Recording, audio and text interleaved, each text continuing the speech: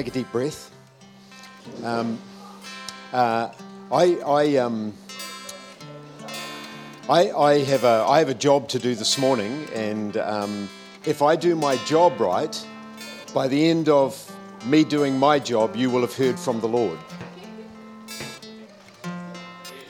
Sorry if you think that's a blunt statement, but that's true. If I do my job right, you will have heard from the Lord, because He spoke to me about what to talk to you about. And if I do my job right, then you will have heard from the Lord, not just from me. Here's what I just felt like the Lord said, and this is what I want you to do. Just really deliberately turn your eyes on the Lord right now. I know you've probably already been doing it, but you can be distracted by this and that, or, things going on in your life or in your week. When God was about to speak to Job, He said this to him: brace yourself like a man. Well, that applies to the men in the room, but also brace yourself like a woman. Brace yourself, and I will speak to you. I looked up the word brace. It means to gird yourself. It means to prepare yourself. So, Lord, we thank you that you're here. We fix our eyes on you. We receive your anointing. It's your anointing that breaks the yoke. It's not human oratory, it's your anointing, it's your supernatural presence, it's your power. It's your voice that we want to hear. It's you that we've gathered for today. We receive you again, Holy Spirit, right now. We receive you right now, Holy Spirit. We receive you right now, Spirit of the living God. Come, be amongst us. Let your voice, your presence, your anointing, your power be amongst us, be manifest amongst us. In the name of Jesus, we thank you and we love you, Holy Spirit. We love you and we welcome you. Hallelujah. Now, if you're standing next to someone that you're comfortable to do this with, just turn to them and say, right, I'm braced to hear from God. You ready? Thank you.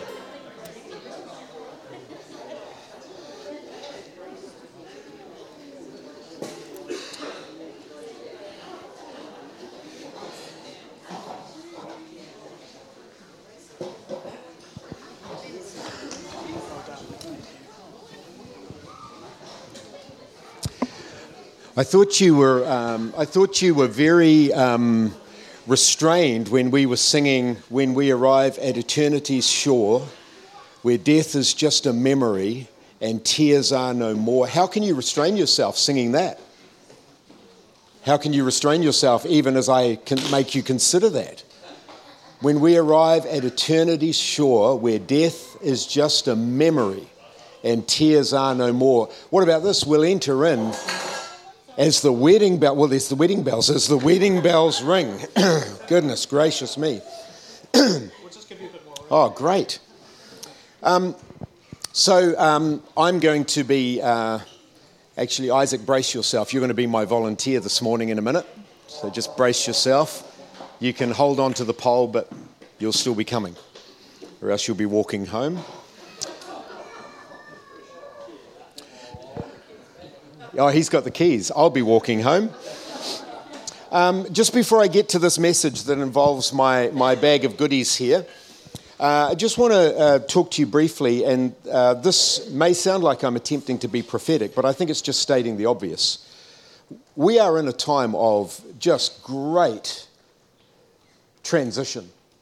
It's happening in the world everywhere you look. Like if you 5 years ago could have looked at news websites today. So if you 5 years ago, 2017, could look at news websites from 2022, you wouldn't have believed them. You would have said to the person showing you, "You're kidding me. That's not happening." Would you agree with that? Who would have thought that we would be seeing the things that we are seeing?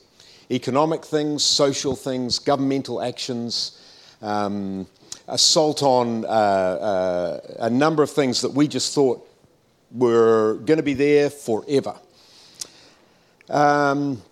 This transition is happening in the church too, and I just want to share a couple of things with you. And some of you might think I've gone a bit batty with this, but I'm absolutely convinced that I'm right.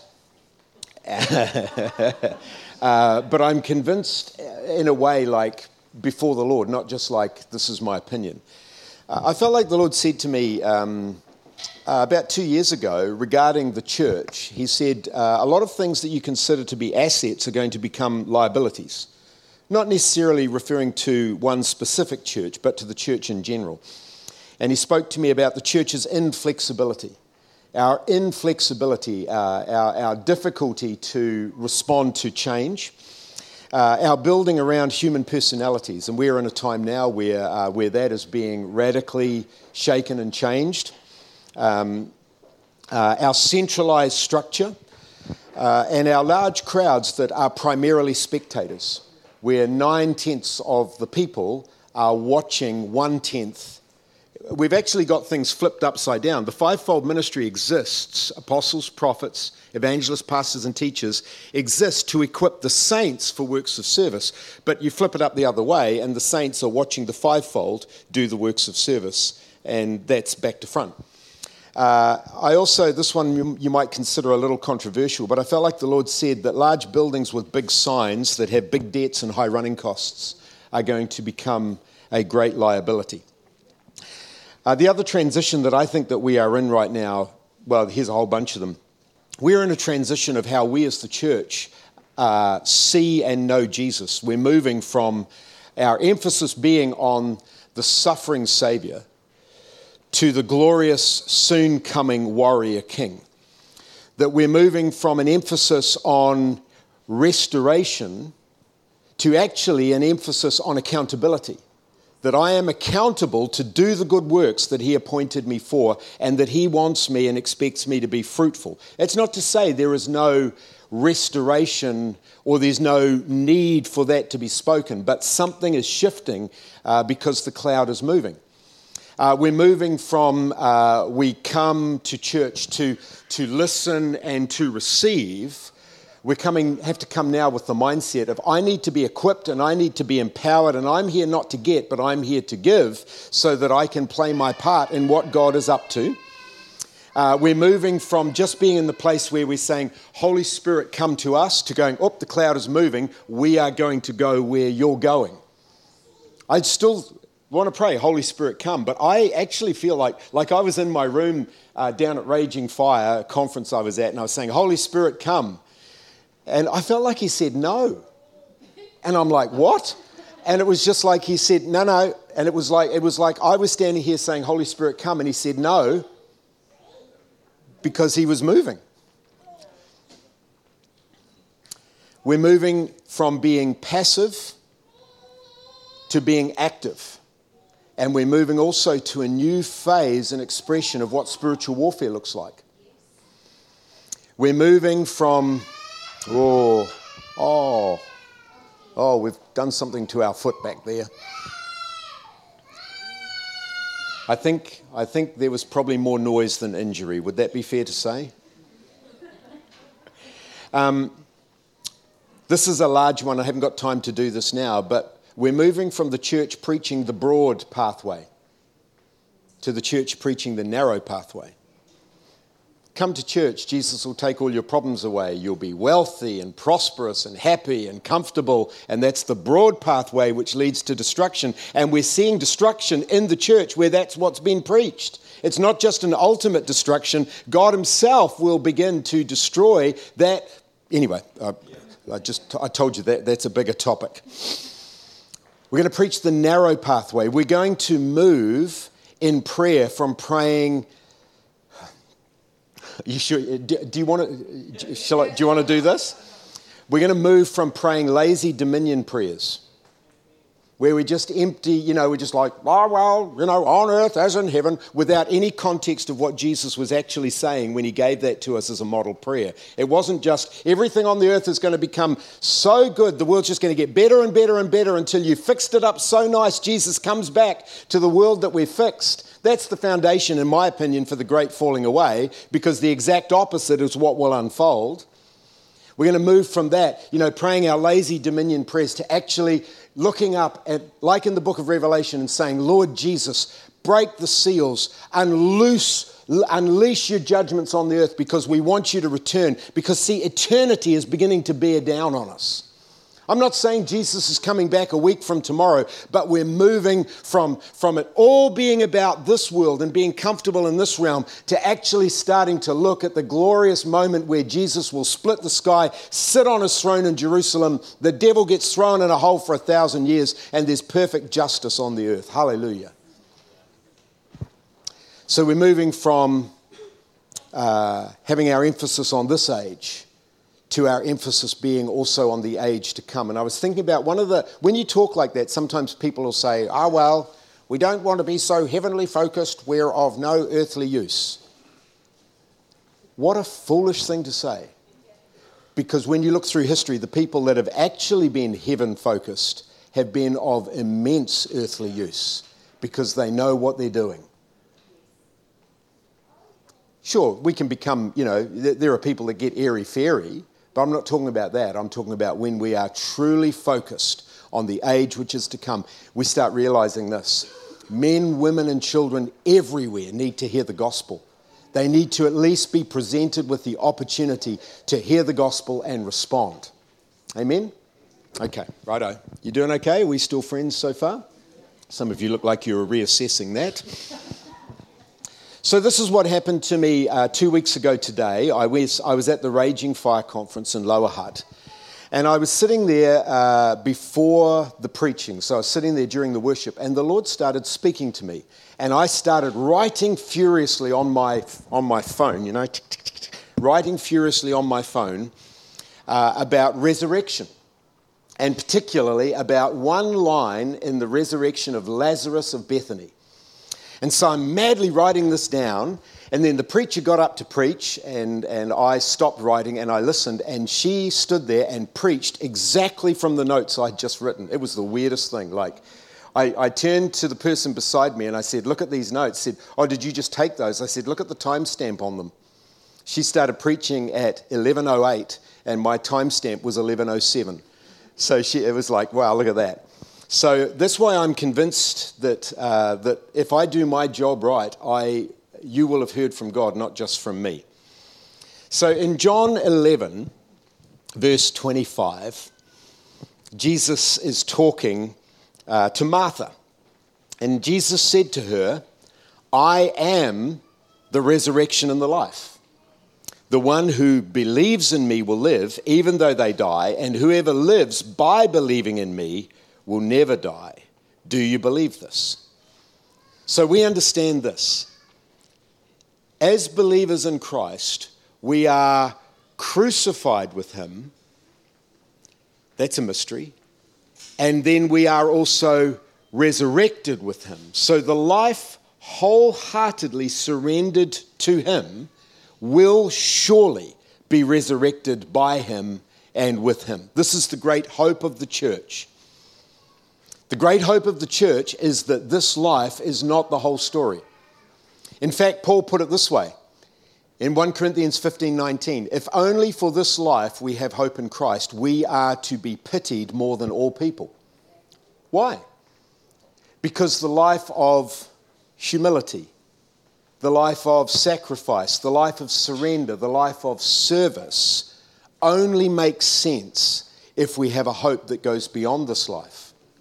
If this life is it, then you should gather as much as you can. You should try and dominate as much as you can. You should be as selfish as you can, because if this is it. But when people have that mindset and you start living with eternity in mind, you start living sacrificially, you start doing crazy things like serving other people or giving money away or even in a very small way, giving up your Sunday morning to go gather and sing some songs and listen to someone prattling on. Hopefully there's more than that going on. It doesn't make sense. So at the end of our lives, every human being will experience resurrection. Every single one. You remember Jesus told the parable of the sheep and the goats?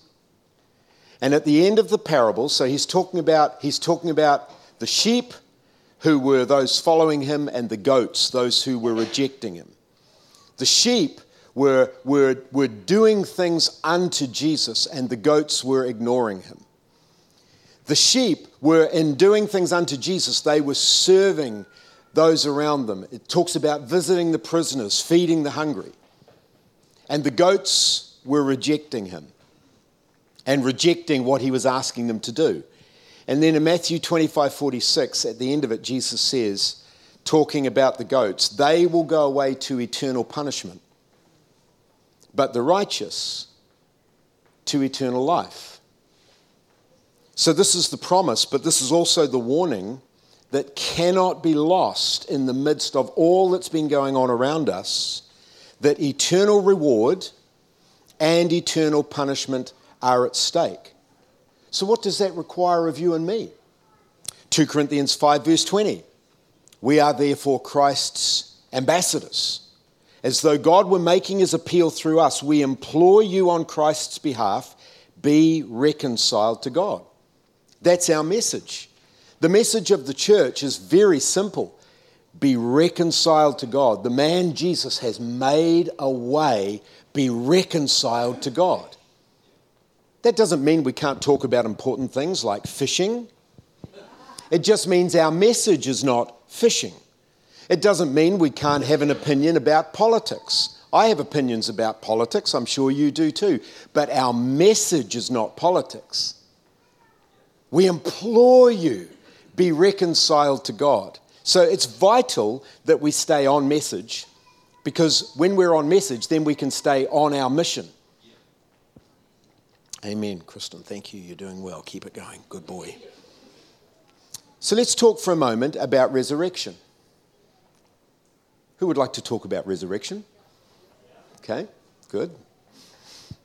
Say resurrection. Let's talk about resurrection to eternal life. If you're here today and you are a wholehearted believer in Jesus, you will be resurrected to eternal life. 1 John 3:2, talking about this moment, says, when we see him, we shall be like him.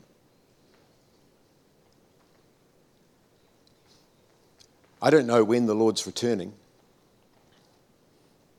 I just know he is. He might. I don't know whether he's returning in 10 years or 100 years. To me, in some ways, that's largely irrelevant.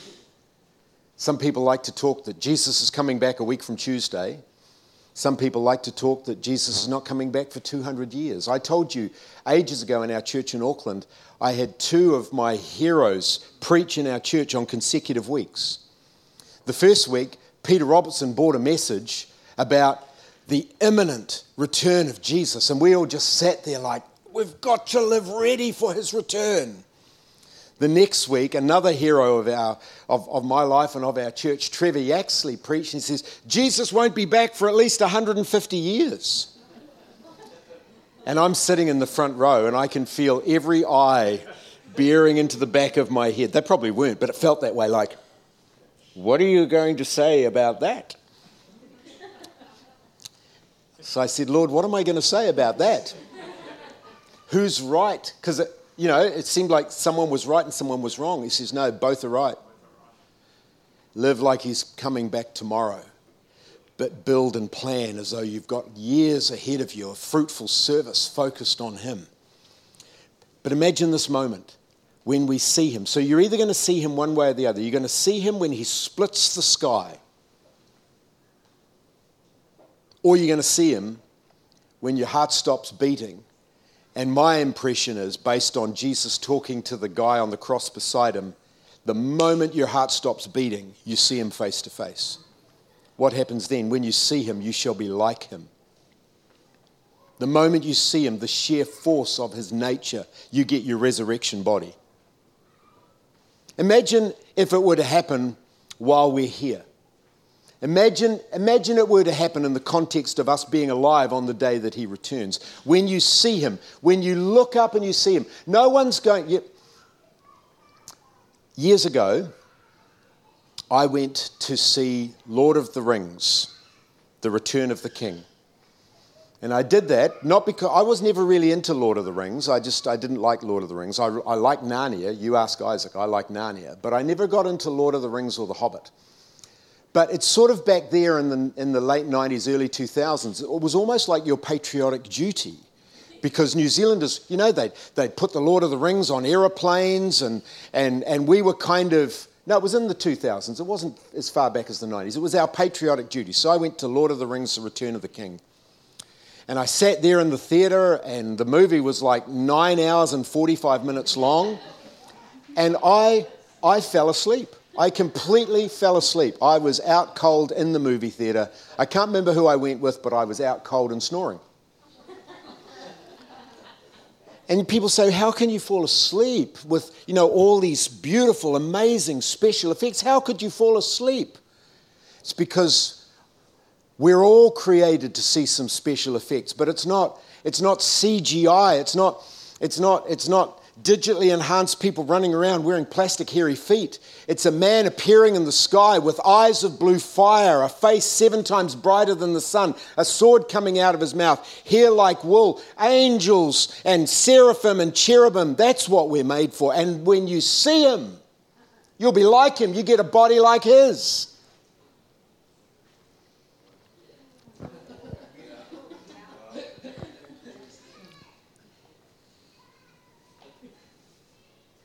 There'll be no running and hiding in that moment. Imagine you're standing next to someone that's kind of being the pretend Christian, and geez, no, they don't. Can't repeat that. When we see him, we will be like him, and when we see him, he will be thoroughly and totally and absolutely 5,000 times more than worth it all. He will be worth it all. He'll be worth every dark day, every challenge, every obstacle, every risk, every pain. He will have been worth it all. And a bazillion, that's the official number, a bazillion times more. When we see him, we shall be like him. But you know what? Between now and then, Jesus is still the resurrection and the life. He's not just the resurrection and the life on the last day. Between now and then, he is still the resurrection and the life. And in this life, as we see him, we are becoming like him. 2 Corinthians 3, 17 and 18. Now the Lord is the Spirit. And where the Spirit of the Lord is, there is liberty. But we all, with unveiled faces, beholding as in a mirror the glory of the Lord, are being transformed into the same image as his glory, from glory to glory, as by the Spirit of the Lord. This is the journey of the believing life. Ongoing, progressive transformation. Guess what? How many of you were saved? How many of you, like me, there's a date you can remember, on that day I was saved. I gave my heart to the Lord. How many of you were saved? Guess what? You're not just were saved, you're still being saved as you work it out day by day. And one day when Jesus appears, we will be saved. Okay, Isaac, can you come out here? Come sit on the chair. This is my son, Isaac, for those of you that don't know. He's a COVID survivor. Recent COVID survivor. Had it yesterday. No, I'm just joking. Just joking. I know some people can't joke about that.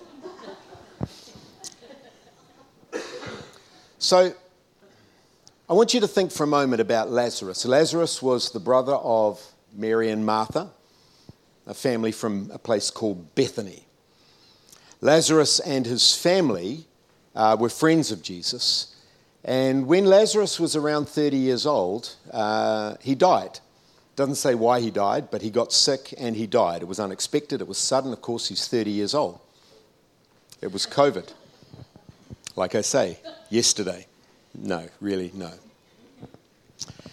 John 11, verse 38. So you know the story. You know, Lazarus dies, Jesus is away. He's only 2 miles away in Jerusalem, but he stays where he is for 3 days. And then finally he comes to Bethany, and he gets taken to the tomb. And here it is here. John 11, 38. Jesus, once more deeply moved, came to the tomb. It was a cave with a stone laid across the entrance. "Take away the stone," he said. "But Lord," said Martha, the sister of the dead man, "by this time there is a bad odor." In one version of the Bible, it actually says, "Behold, he stinketh." I like that. "By this time there is a bad odor, for he has been there 4 days." But Jesus said, "Did I not tell you that if you believe, you will see the glory of God?" So they took away the stone. And Jesus looked up and said, "Father, I thank you that you have heard me. I know that you always hear me. But I said this for the benefit of the people standing here, that they may believe that you sent me." And when he had said this, Jesus called in a loud voice, "Lazarus, come out." And the dead man came out, his hands and his feet wrapped in strips of linen and a cloth around his face. And Jesus said to them, "Take the grave clothes off him and let him go." Right, Ken, I'm short on hands. Can you help me? I want you to, these are all clean. I want you to just sort of wrap Isaac up in these. There's a rag in there. Yeah, there's a rag. I made sure it didn't have any cockroaches. Yeah, these are my boat towels, not fishy. We just got to wrap them up. Just wrap them up good and tight. See, the story was back in those days, of course, that when you put someone in the grave, they would wrap them up tight, a little bit like the picture that you might have in your mind. Yeah, no, that's stain. That's just paint stain. That's nothing yucky.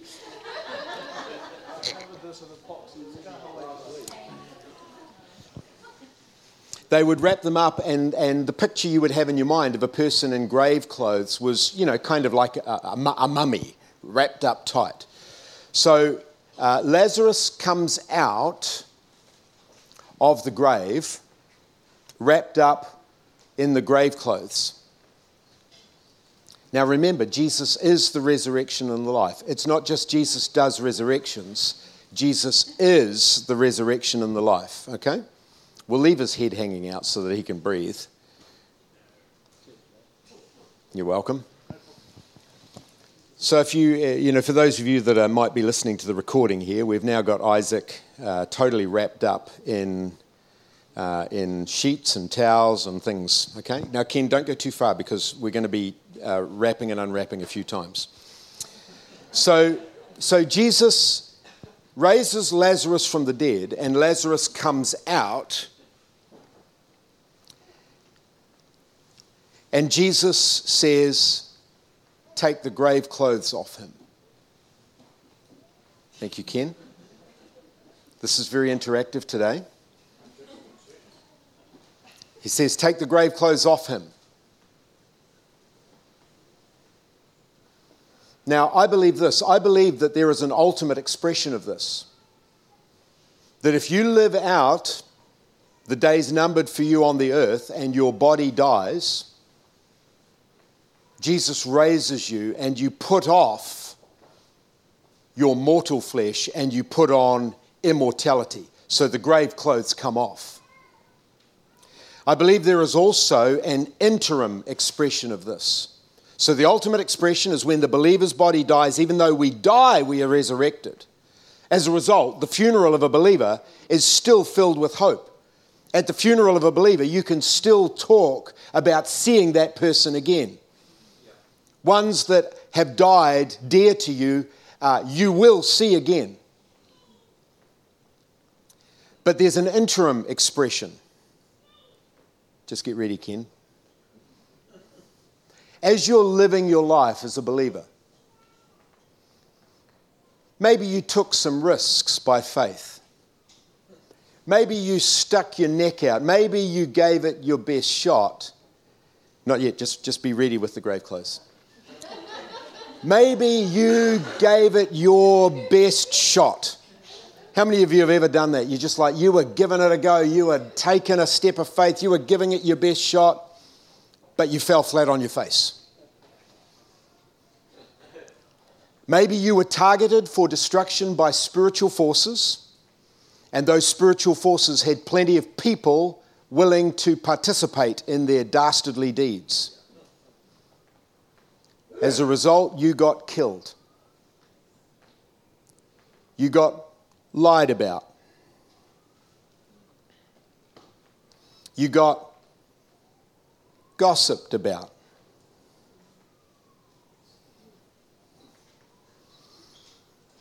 Your reputation maybe got a little bit trashed. Maybe it happened at the hands of people even within your family.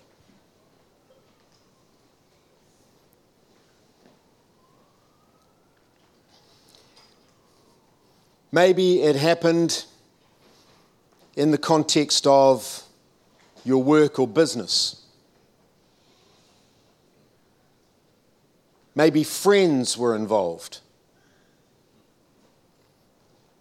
And unfortunately, even the church has become very good at putting grave clothes on people. People put on you grave clothes of shame, disqualification, and accusation. How do you know when you're wearing grave clothes? Because they are filled with the stench of death. These ones just smell like my boat or a little bit like the garage.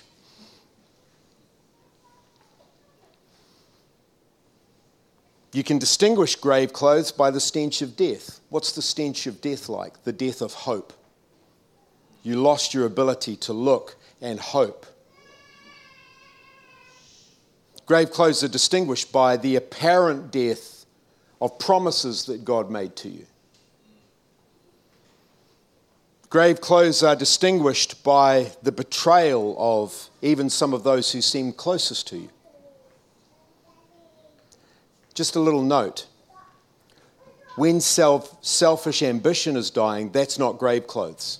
That's God. Hello?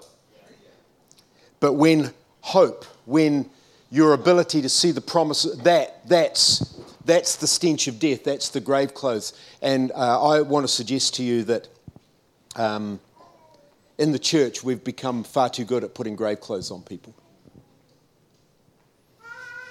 Once you're wearing the grave clothes, certain things begin to happen to you. You lose your boldness. You begin to pull back.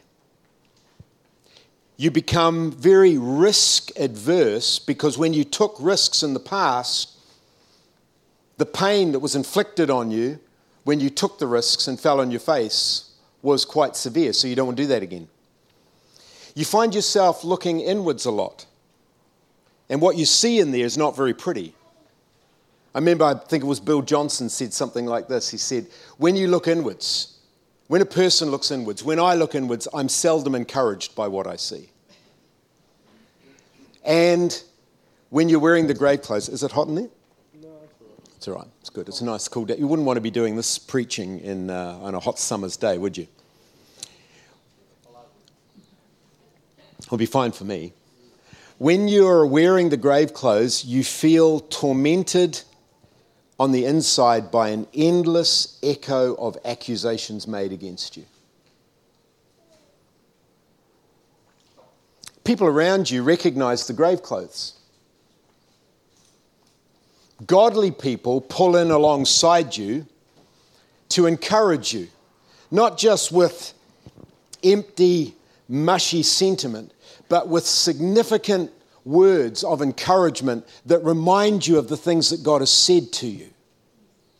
It's not just there, you'll be all right. There's something more to it. Like in a season of wearing a lot of grave clothes, my friend Oscar from the Restore Church, He kept reminding me of the promises of God, and he was ripping the grave clothes off me. Annette would come into my office when I'd be buried under accusation, and she'd be ripping the grave clothes off. And you know what it's like, with Annette? She'd not just get the grave clothes off, but she'd start beating the grave clothes.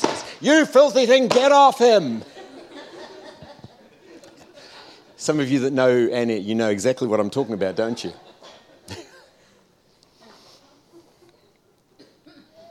Godly people pull alongside and they encourage you. They instruct you with genuine, wise words about how to move forward. They remind you of the promises in God's word and the promises that God has made to you personally. And sometimes they even rebuke you. They say, stop it. Annette. They do. They say, stop. I remember one time Seth just looked at me and he said, stop it. I said, stop what? He said, stop wallowing. Others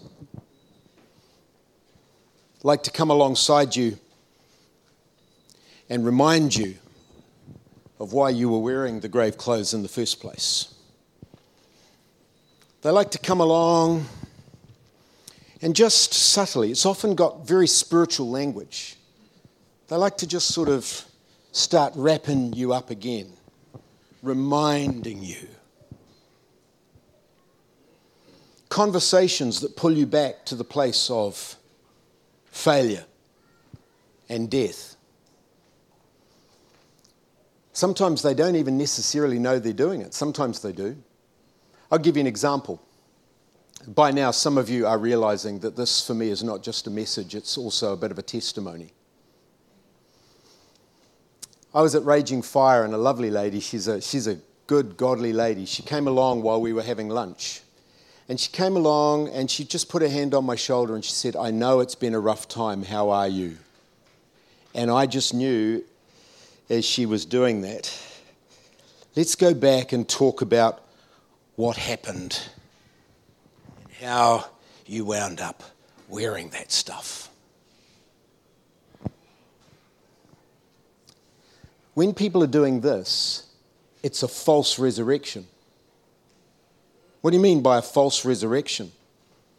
When Jesus resurrects you, you are resurrected as a new creation. You are resurrected, redeemed, restored, set free, and made back to the original state that God designed you. But when people come alongside with this false resurrection, they keep trying to resurrect that which has already been forgiven, which has already been restored, which has already been healed. They try to resurrect filthy condemnation dressed up in fluffy spiritual language. And there's just this thing implied. Well, brother, God may forgive you, but we will never forget. Have any of you ever been down anything that resembles anything that I'm talking about? See, Jesus didn't just raise Lazarus from the dead. He commanded the grave clothes be taken off him. Oops, sorry. Don't want to wind up throttling you there.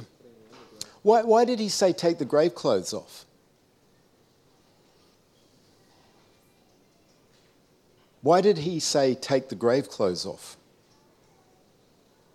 Can you imagine if Jesus had raised Lazarus from the dead but left him with the grave clothes on?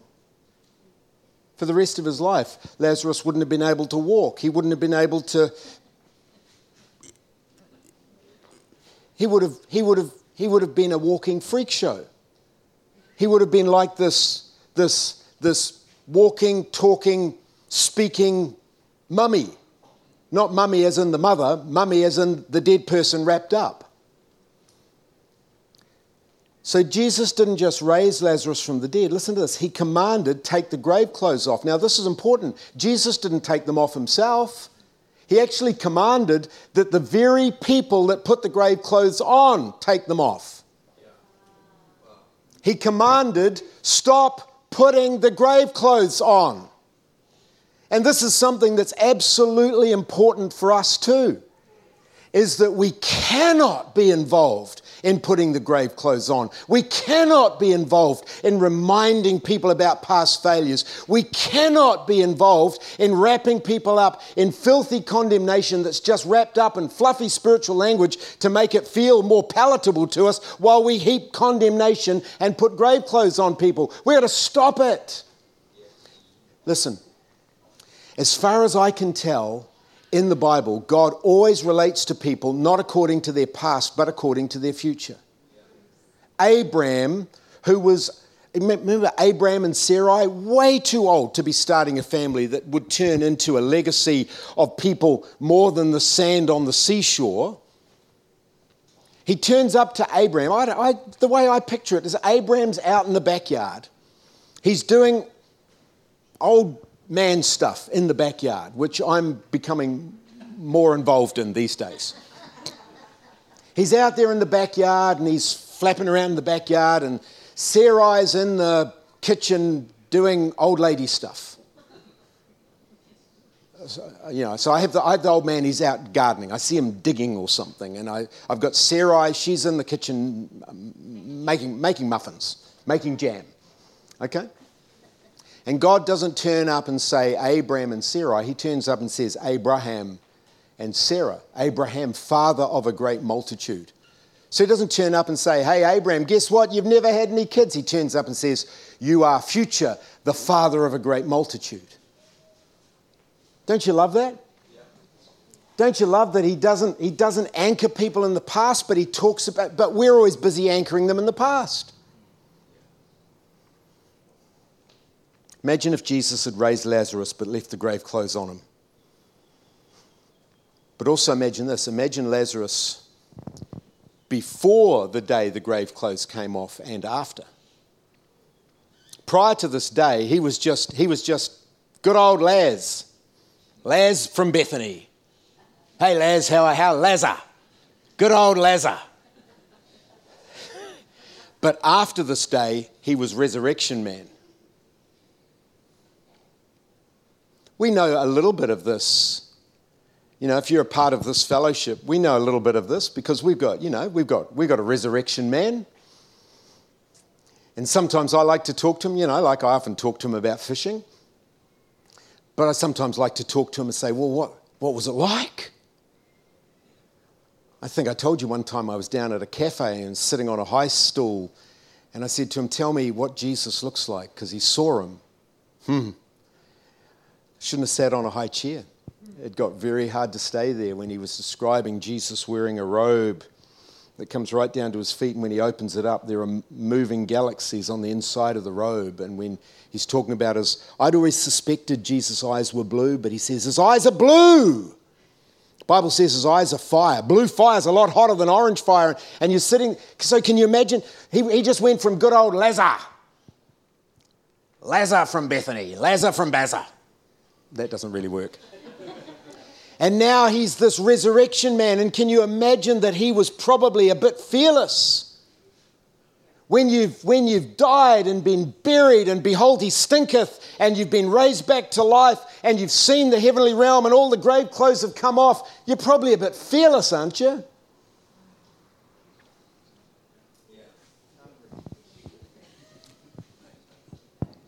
I feel like I'm trying to preach well.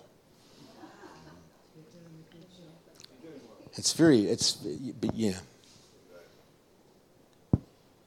So we take the grave clothes off him. Stand up. Jesus takes the grave clothes off and he stands us up and he says, go. Do what I made you to do. Swim. He doesn't say that to all of us. Believe me, he doesn't. Anyway, okay, good on you, mate. Thank you. So today I want to suggest to you, do you want the grave clothes, do you, Kat?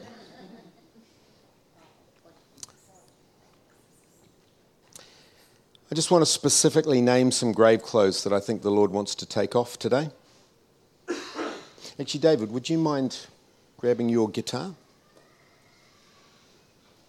Let's just get these grave clothes over to one side. Oh, thanks, Ken. We'll put them back in the garage. You doing okay? Is this helping any of you?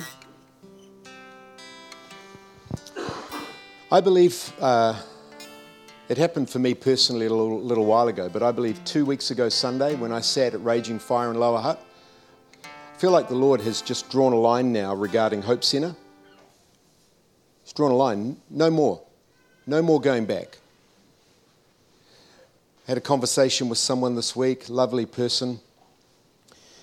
She said to me, I would so love to come back, but my husband won't because he's so angry. I said, don't come back. Don't come back.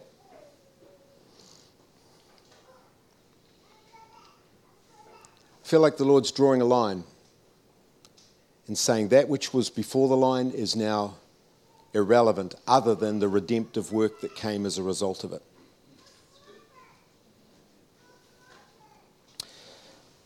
So for us, I feel like here are some of the grave clothes that need to come off and that the Lord is releasing a grace to come off today. Grave clothes to do with our family history and generational curses. The grave clothes of family history and generational curses. The Lord really spoke to me through a song that came out in 1989. He spoke to me about this last July. It's by Mike and the Mechanics called The Living Years. And there's one line where the singer sings, I know that I'm a prisoner to all my father held so dear. I know that I'm a hostage to all his hopes and fears. That's a generational curse. Jesus died on the cross to break generational curses. I recognize in my life, I have a disproportionate hatred of being tailgated. You know when you're driving? I hate being tailgated. Why? Because my dad hated it and used to rave about tailgating. Because my mum hated tailgating. And if she was here, she'd let me tell this story. One time, she had this guy tailgating her. I was sitting in the back of her little Ford Escort. And she's driving along and this guy's tailgating her and she got so aggro that at the lights she stopped, she opened the door, got out and went and slapped him. And then she got back in, she said, wind up your windows, kids, and she took off through the red light. That's like probably a slightly, I don't slap people. Some of you might want to tailgate me away from here just to see what happens. But that's just a benign example of family history and generational curses. The second thing that God wants to take off, I believe, is failure that opened the door to self-condemnation. The Bible says, there is therefore now no condemnation for those who are in Christ Jesus, who walk according to the Spirit and not according to the flesh. But when we walk according to the flesh, we open the door for all sorts of self-condemnation, self-pity, internal self-flagellation, where we're just beating ourselves all the time. The grave clothes of accusation and the lies of others. And this includes charismatic witchcraft. Charismatic witchcraft is just a fancy way of when people pray for you and they're not saying, Lord, let your will be done. They're saying, Lord, let my will be done. Classic example of this in my life. I found out, we moved here in 2012. I had a gentleman, well-meaning, come up to me and say, we've been praying you into this city since 2005. That's charismatic witchcraft. That's not saying, Lord, let your will be done. That's let my will be done. We pray that you would do this. It's not that we don't pray that way. Don't even pray that way over our kids. We don't pray that way over our family. We say, Lord, let your will be done. Some of you have been bound up in grave clothes of charismatic witchcraft. The grave clothes of when we misinterpret difficult and painful experiences because we've had this underlying mindset that good things happen to good people and so therefore bad things happen to bad people. So when I went through bad stuff, I must be a bad person. I must deserve this. I see it as punishment, not discipline, as condemnation, not conviction. God wants to take that off us. Because you know what? Between now and the end of the age, Matthew 24:13, the one who endures to the end shall be saved. You know there are going to be some things to endure. There's going to be great enjoyment in the Lord and in His goodness towards us, but there's also the message of enduring to the end. And then the final thing I just wanted to add to this today is also the grave clothes that came through wrong theology. where we totally and thoroughly misunderstand who God is, what He's like, and what He does, and therefore what He's doing.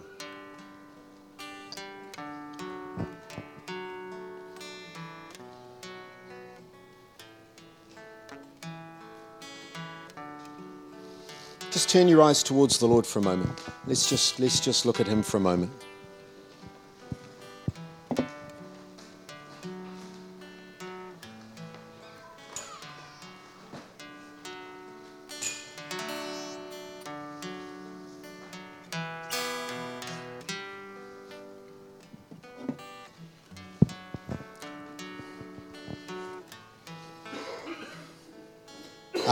Keep your eyes on the Lord. Are you wearing grave clothes?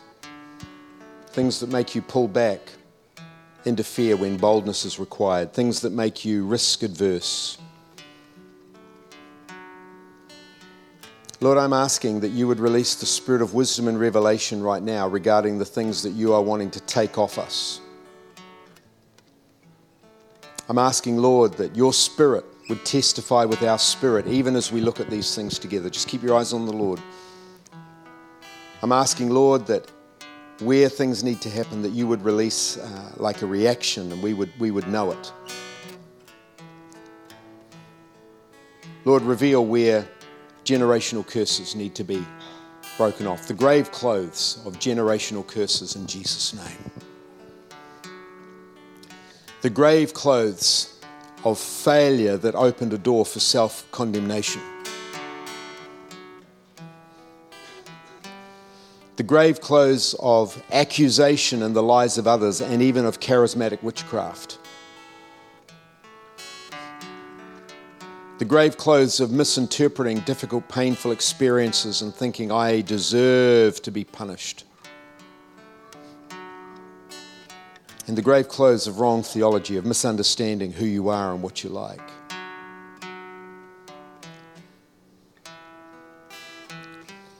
Just between you and the Lord.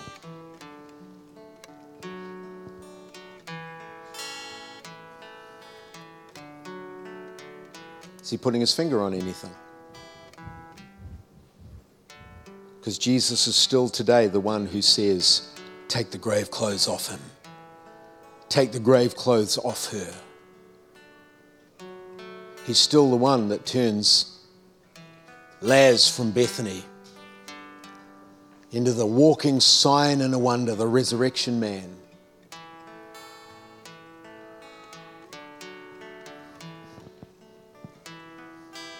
If you recognize or suspect you recognize any grave clothes on you, would you stand up right now?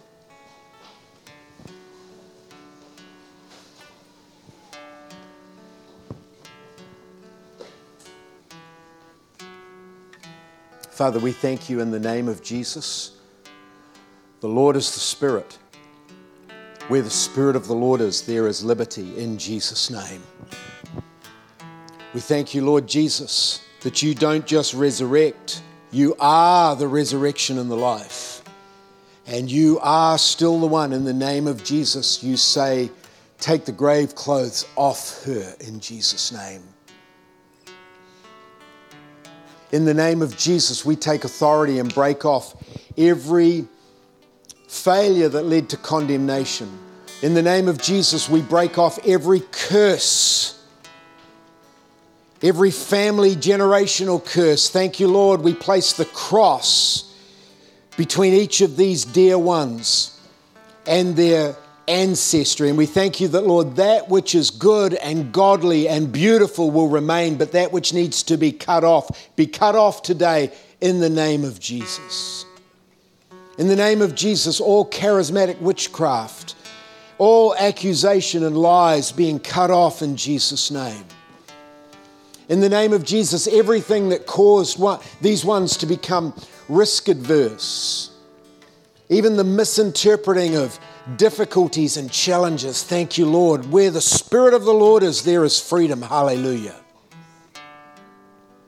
Hallelujah, hallelujah, hallelujah.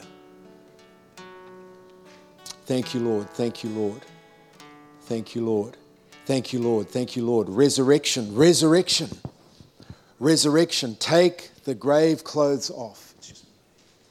Thank you, Lord. Resurrection. Resurrection. The grave clothes coming off in Jesus' name. And off this fellowship, in the name of Jesus, the grave clothes come off. Thank you, Lord. You brought this church into existence. You called for this church to exist. And I thank you, Lord, for the things that you have planned, that you will do, the places that you will lead us, the things that you will do. Hallelujah. We speak over even this Hope Center fellowship. Our God reigns. Our God reigns. In the name of Jesus, we come into alignment and into agreement with what you're saying. Take the grave clothes off in Jesus' name. Take the grave clothes off, Steve, in Jesus' name. Take them off. Take the grave clothes off, Marianne, in Jesus' name. Off you come, in the name of Jesus. Off, Howard and Jill. Off, in the name of Jesus. Off you come, in Jesus' name. Thank you, Lord. You are the resurrection and the life, and your blood is enough. And by your blood shed on the cross and by the empty tomb, hallelujah, every grave cloth comes off in Jesus' name. We thank you, Lord. We thank you, Lord. We thank you, Lord. We thank you, Lord. We thank you, Lord. We thank you, Lord. We thank you, Lord. We thank you, Lord. We thank you, Lord. We thank you, Lord. And Lord, let anointing come more now. More now. Resurrection garments. Can I ask you all stand? I just feel like the Lord is now wanting to put on resurrection garments. Bible says, be clothed with power from on high. Be clothed. Thank you, Lord, for resurrection garments. Resurrection garments. Resurrection garments. Resurrection garments in Jesus' name. Resurrection garments in Jesus' name. Resurrection garments.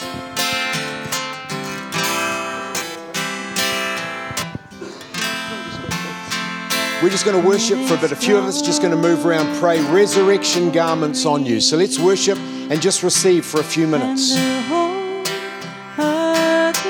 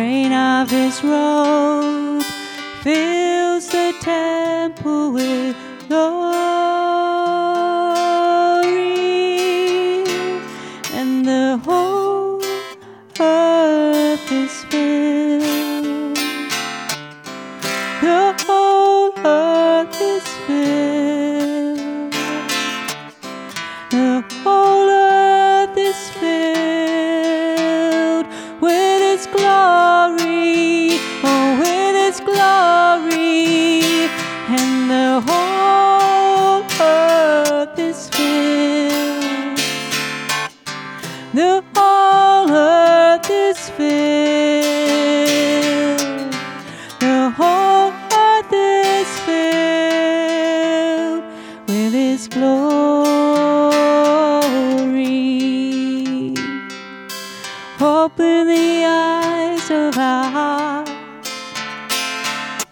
Open the eyes of our hearts,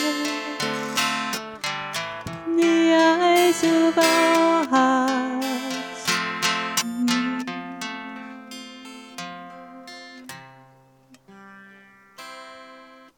We thank you that these are days of great hope. And in you we are hopeful.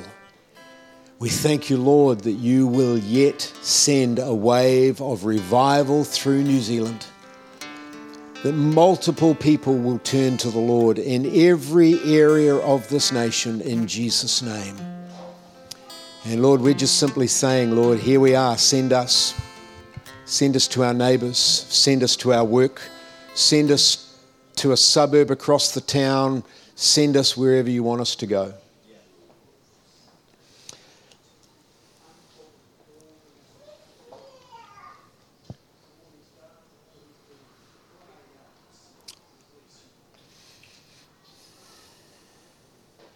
Marianne, do you have anything to add? Howard, anything to add? You look horrified. Do you have anything to add? I know I've been walking with the Lord yesterday. I've been staying with David and Lynn, yay for me. And we were talking about worship.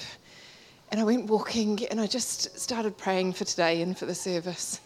And the Lord showed me pictures of the worship, partly based on Annette's words with this. You know, we're like geese, this flock of birds flying in formation, and the worship leaders, they are at the front of that. But I got a picture of the finger of God going ahead of the lead geese as well. And I talked to David and Lynn about it when I got home. And I just was praying, and this morning, everything that could have come between me and getting here in a good place. This morning, slept badly, stuffed them. And as I was standing there and just getting ready to leave, I just started praying that angels were encamped around each person as we arrived here, and angels were encamped around this service and the people here, because God had told me something amazing was going to happen. And I'm glad that I didn't say that at the beginning of the service. I'm glad I'm saying it now, because he promised. And as I walked with him yesterday, he promised just keep, like the lead goose in that formation, each one of us actually has to just keep pressing in and keep pushing against that wind resistance that says, I'm going to keep pressing in, Lord, until I get my blessing. And that song, the train of his robe in the temple, remember the woman with the issue of blood had to grab hold of the train. She had to grab hold of the hem of Jesus' garment.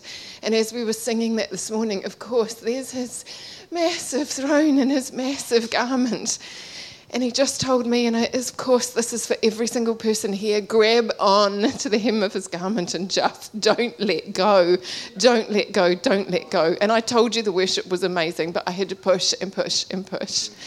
And I think others did too, pressing in. But remember the picture. The finger of God goes before the lead bird. The finger of God actually is the one that is breaking that resistance. The finger of God.